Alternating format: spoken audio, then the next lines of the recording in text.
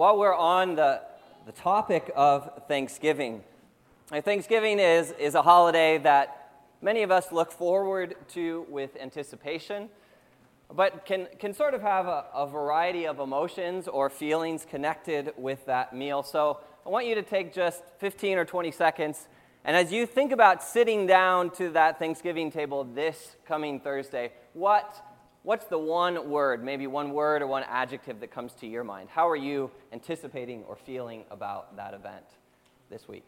Just tell the person next to you.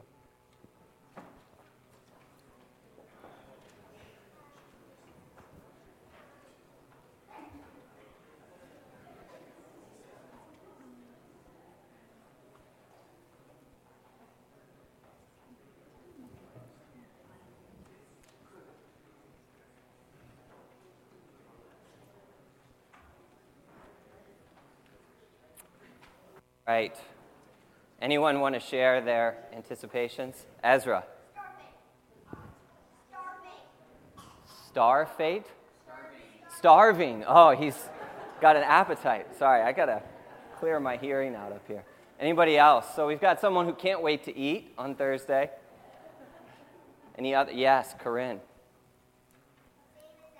Same as Ezra. Okay, people are starving. They're looking forward with great anticipation. Thanksgiving, probably more than any other single holiday in the United States, is not only a time where we eat quite a great amount, but it's probably the one time in many families where a large portion of the family comes and sits around the table and spends time, an entire meal, an entire afternoon reconnecting. And for some of us, anticipating that experience is like a slice of heaven, right? It's something out of a Norman Rockwell painting, right? It's this time of great affection and reconnection and warmth. But for others of us, Thanksgiving might feel a little more stressful, right? For other families, I can think of a few meals like this where Thanksgiving, instead of being like a Norman Rockwell painting, is just this time where the layers of our family sort of get churned up and brought to the surface. And both the good things, but also the hard things and the misunderstandings and the tensions in those relationships get amplified. And so sometimes Thanksgiving reminds us that being a family is a difficult thing. There are challenges and things to work through with one another. And as we sit down to the Thanksgiving dinner and that Thanksgiving prayer is offered for our families, we might be feeling a whole host of different emotions and things as the people and members of those families. While we have the individual households and families that we individually come from, most of what we've been spending this fall exploring in the book of Ephesians is who we are and what family, what kind of household we now belong to in the church, in the people of God, in the person of Jesus Christ. And we've spent a lot of time pressing into that identity, what it means to be now a new creation in Christ, what it means to be taken from death into life, what it means to be joined to all these other men and women of multiple ethnic backgrounds, multiple tribes and tongues, right, being brought together into one new humanity, Paul says. And so to conceive of this new family we now belong to and what we're meant to be about and how we operate with one another, in some ways we need to take our previous experiences of being a family and bring them back to God. Ask Him to sort of re-baptize our imaginations and our conceptions of what it means to be a family. And for the Apostle Paul, that means coming together to a time and a place of prayer. And this morning, as we conclude this first part of our series in Ephesians, we're finishing chapter 3 today, and in the new year, we'll in chapter 4. But as we bring this back to a place of conclusion for now, we finish with Paul's prayer for this new family he's been spending so much time exploring and driving home our identity in these past 3 chapters. And now he wants to offer that family into God's hands in prayer. If you'll remember, we began with this prayer back in early September, and we shared some of our own prayers for this church at that time. Today, we're going to listen to Paul's prayer again. We're going to notice how he prays and what he prays. And then at the end of our time this morning, I'm going to give you an opportunity to commit to praying for our church in a particular way in the months ahead. So I want you to look briefly with me at the structure of Paul's prayer here in verses 14 through 21. We see that the prayer Paul prays has 3 parts. It has an address, a beginning where Paul reminds us of who it is we are praying to, who it is we're approaching in our time of prayer as a family. The second section, the middle and longest section of this prayer, are the requests, the things that we are asking God to do, things we're asking for. I want us to pay attention to what and how Paul prays for those things. And finally, Paul concludes his prayer with a benediction.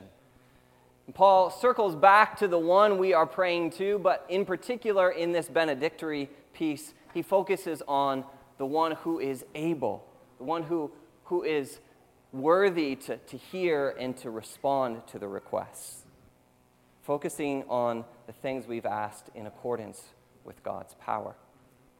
So I'm going to read this whole prayer in one go, and then we're going to come back and look at each piece.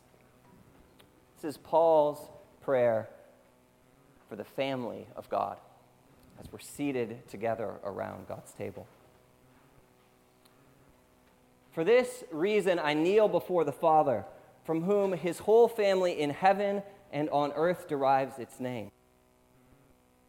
And I pray that out of his glorious riches he may strengthen you with power through his Spirit in your inner being, so that Christ may dwell in your hearts through faith.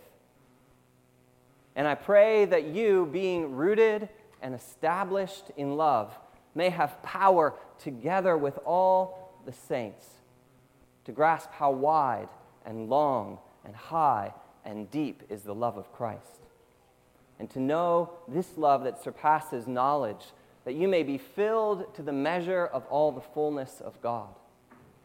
Now to him who is able to do immeasurably more than all we could ask or imagine, according to his power that is at work within us.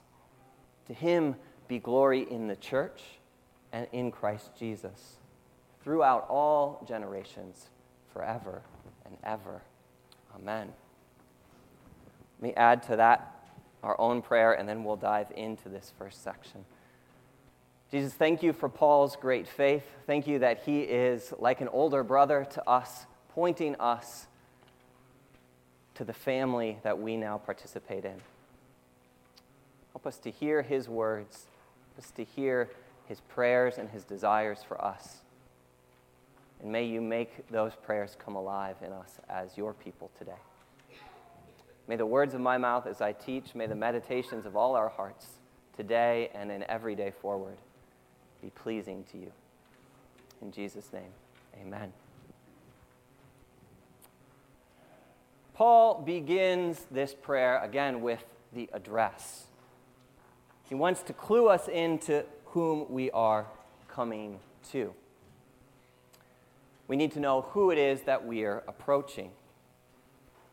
Because that shapes the language we use, right? The person we stand before shapes the attitude with which we communicate. It can even shape the posture in which we communicate. And so as we come into this new family, as we think of ourselves together as one new people in the church, how do we imagine the God who has called us together? Who is he? What is he like? Well, here in verses 14 and 15, Paul reminds us that at his core, the God, the person who has called this new family into existence, is one we approach as our Father. The language of fatherhood not only appears here, but throughout Paul's letter to the Ephesians. It appears in the way Jesus teaches the people of God to pray, or to come to him as our Father. And that word is full of different meanings and connotations. The word used here in the Greek is one that in Greco-Roman culture would often be described as the pater familias, right? The father, the head of the local household. And as Peter O'Brien, a biblical scholar, comments on this particular word, he says the term here used for father not only conveys a measure of intimacy and proximity and closeness, but that word also has overtones of dignity and authority. Notice that as Paul comes into the presence of our Father, he kneels, he humbles himself, he makes himself low. And that's because throughout this letter, Paul has described how God is working as that dignified Father, the one who has used every ounce of his power and authority and resource to bring this great new family into existence. In Ephesians, we see God as a Father who Dom spoke about last week, making arrangements, right? The household, the oikos of God. God has arranged, God has ordered, God has energized this family in order that it might be healthy, that it might be cared for, that it might flourish, that it might be established. And so when we come to God in prayer as his family, he is the Father who has formed us, right? We owe our very existence to him. But Paul goes on to say in verse 15 that he's not just our Father. He doesn't just father a select few, but Paul says actually he's the Father of every family in heaven and on earth. Right? Whether we know it or not, whether people are able to recognize him as their Father, God's household is not just local, it is universal. It is cosmic. It spans heaven and earth. And as Dominic reminded us in his message last week, the plan of this Father is to unite everything, right? That's the mystery of the gospel. To unite everything in heaven and on earth into and under and through the person of Jesus Christ into one new family. Right? He's a Father who desires all his children to come back and to be around his table and to be reunited with him. And so as Paul begins his prayer, he says, this is who we now sit before. This is who we approach. This is the one I kneel in the presence of, God our Father, the Father of every family. And he begins this prayer with this beautiful balance of both dignified reverence for our Father as well as privileged intimacy.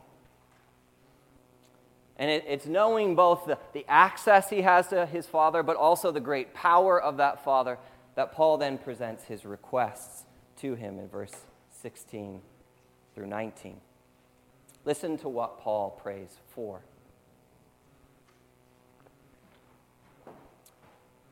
I pray that out of the Father's glorious riches, he may strengthen you with power through his Spirit in your inner being, so that Christ may dwell in your hearts through faith.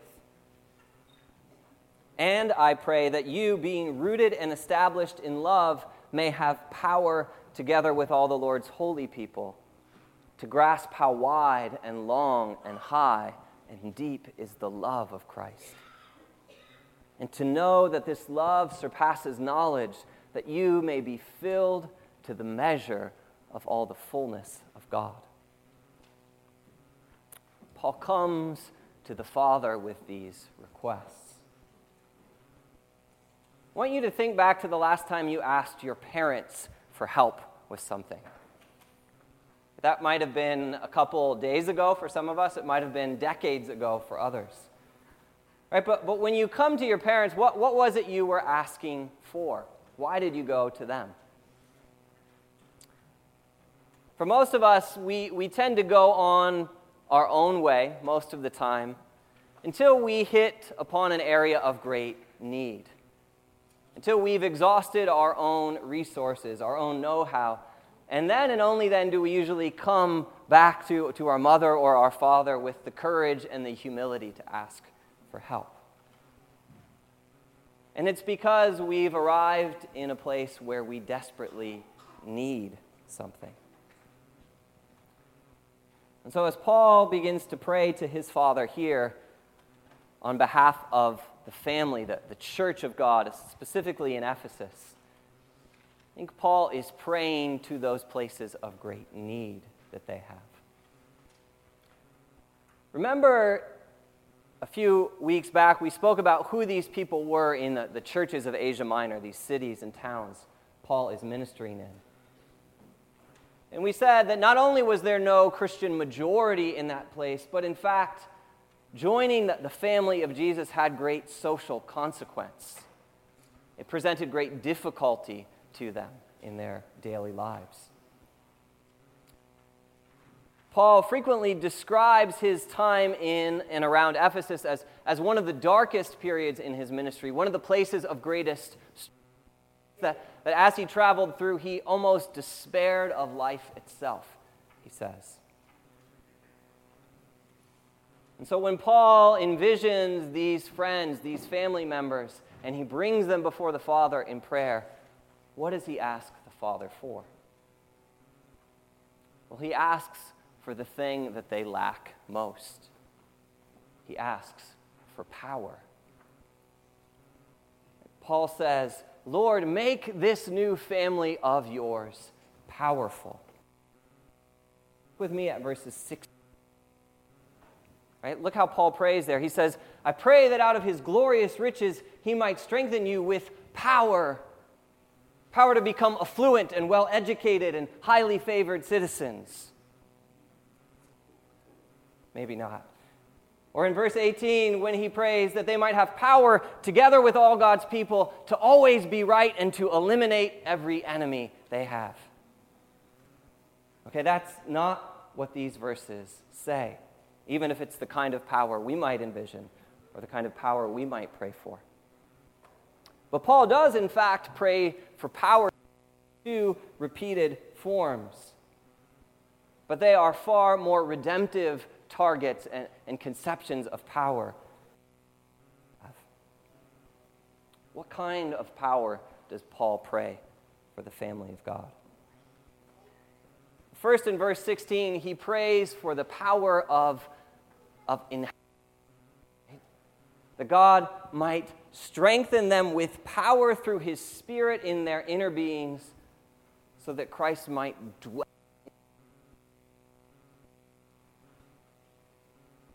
Praying that God would make his home in them.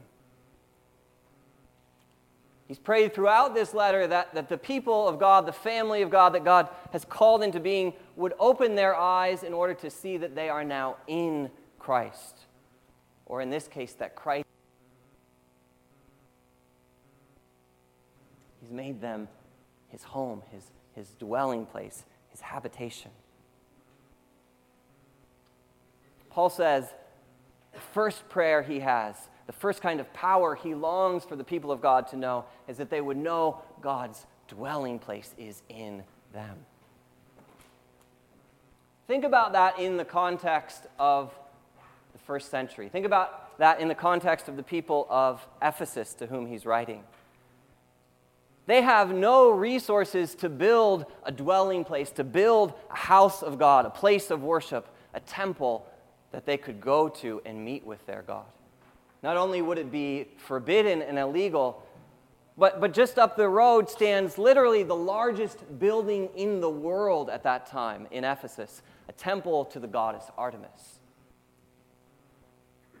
Right, there's no way the people that Paul is writing to could compete with them in that form. But instead, Paul says, Lord, out of your glorious riches, give them a power that is far greater. Not to build a house for you, but to become a house for you to dwell in them, to make your home in their hearts through faith. Lord, would you do that in your family, Paul says. In the same way that you filled the body of Jesus Christ with your presence in the incarnation, would you do that now through your same power in us? Would you make your strong and abiding and permanent home in your people? But give us the power of habitation. And then to that first request for power, he adds a second. In verses 17 and 18. He prays not only that Christ would begin to make his home in us, but that as that dwelling place is established in us, that we would grow up from it and know it as a foundation for Christ's immense and undescribable love. He prays first that we might be rooted and established in that love. And here he uses the image of a great tree, right? The root systems going down deep into the soil of God's love. Or like the foundations of a stone building, right? Laid beneath it in order to give it structure and support. He says, might we be established in the love of Christ. But then in verse 18, when he comes to pray for power again, notice what he prays for. He does not ask for the power to love Christ more deeply. He doesn't even ask that God would give us the power to love our neighbors more profoundly. What Paul asks for firstly is that God would give us the power to comprehend God's love for us. What we need, Paul prays, is not a greater moral resolve to do better, to try harder at loving the Lord and loving one another. But instead, we need to be made aware. We need the power to comprehend, to grasp the ungraspable love of Jesus Christ. And he says here that it's a love that's so great it cannot be measured. It surpasses knowledge itself. He says, Lord, would you give us power somehow to fathom those dimensions, the love which surrounds us and is beneath us and establishes us as a people. Because that's the foundation, that's the place we begin, and it's from the conception of God's great love for us that we begin to love him and begin to love one another in turn. And that image of the dimensions of Christ's love makes me wonder if Paul's been reading the Psalms. In Psalm 103, we read about a God who is our Father and whose love is higher than the heavens are above the earth for his people. Right?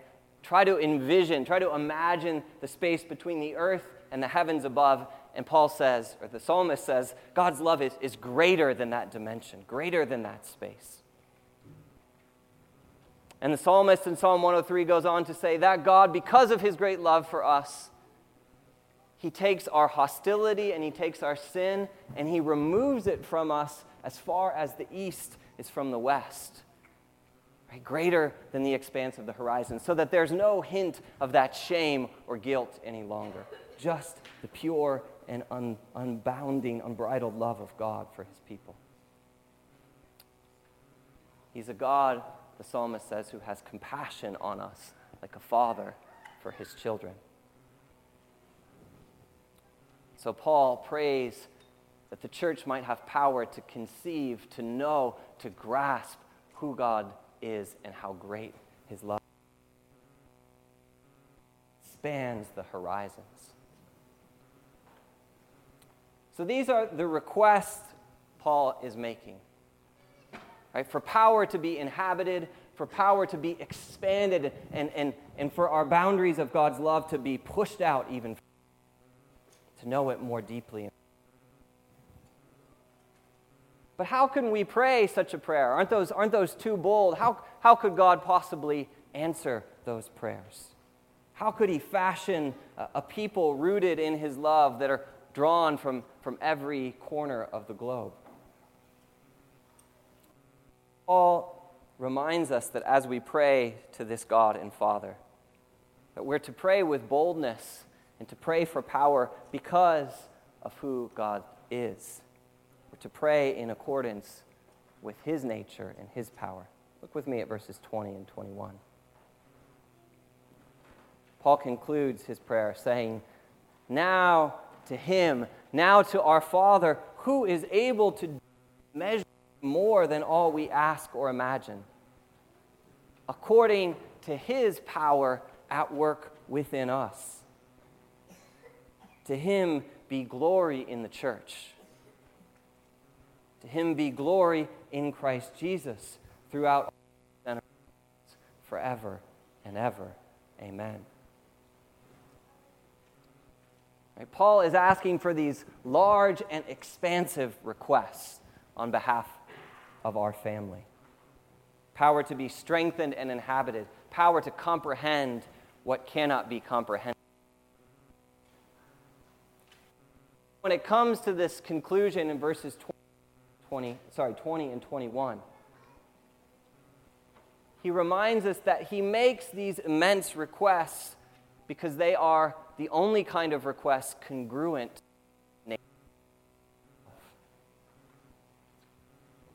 If our God is the God who is able, if he is immeasurably powerful, then shouldn't we learn to pray?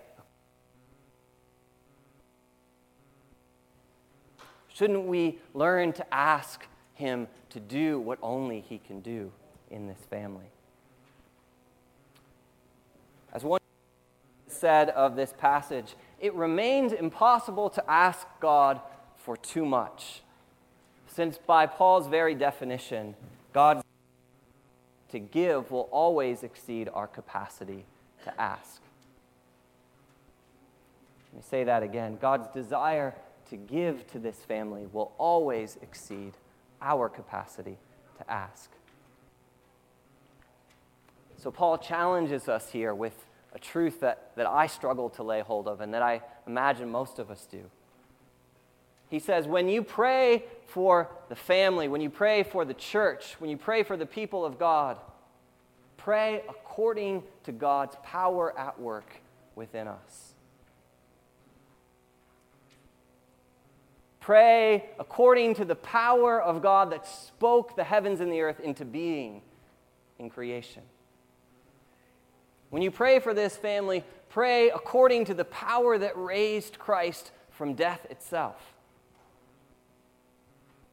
When you pray for this family, pray according to the power that took Jew and Gentile and every other known tribe and tongue on the face of the earth and has made them into one family. Pray according to that power. Paul says, don't forget, that same power is at work in you. It's at work in me. It's at work now in the church, in this age, and in every age to come.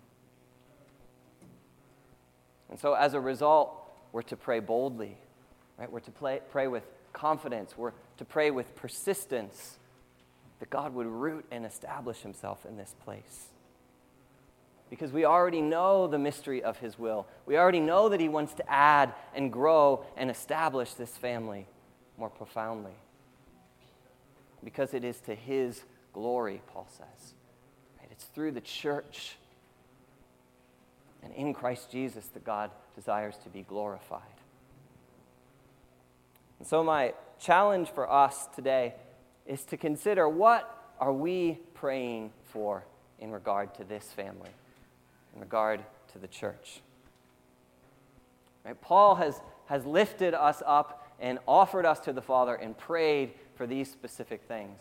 And so in the coming week, I'd like to challenge you to spend some time in prayer and ask God to give you maybe one or two things to pray consistently on behalf of this body.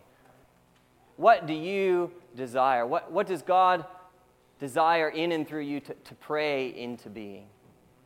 That his power might be at work in us in these specific ways. So today, as we take our offering in response, when the plates go out, following the plates will be a few people distributing cards like this. Okay, they're just simple construction paper. And you can take one of them for your family. You can each take one if you'd like. But take them home this week. What are you praying that God would do in and through the body of Christ at JCC in the coming months? Okay. And I want you to bring them back with you next Sunday to the service. If you miss next Sunday, bring them the Sunday after, okay? But we're going to collect them and we're going to put them up. And we're going to continue to pray for those things to be done in this place, right? According to the power of God at work in us. Let me pray for us as we turn our worship into response and the giving of those prayers.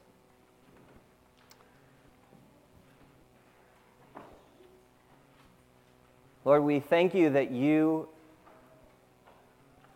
in the person of Jesus Christ, have poured out on us every heavenly blessing. You have located us in Jesus Christ. You have made us your inheritance as a people. You've rescued us from death. You've united us to one another on the cross. And you have created this new family, this new household in which you now dwell. Lord, we want to continue to pray in accordance with your power, the power at work in Jesus Christ, in his life, in his death, in his resurrection, in his ascension. Lord, that same power would be worked out in us together in this place. In Jesus' name we pray. Amen.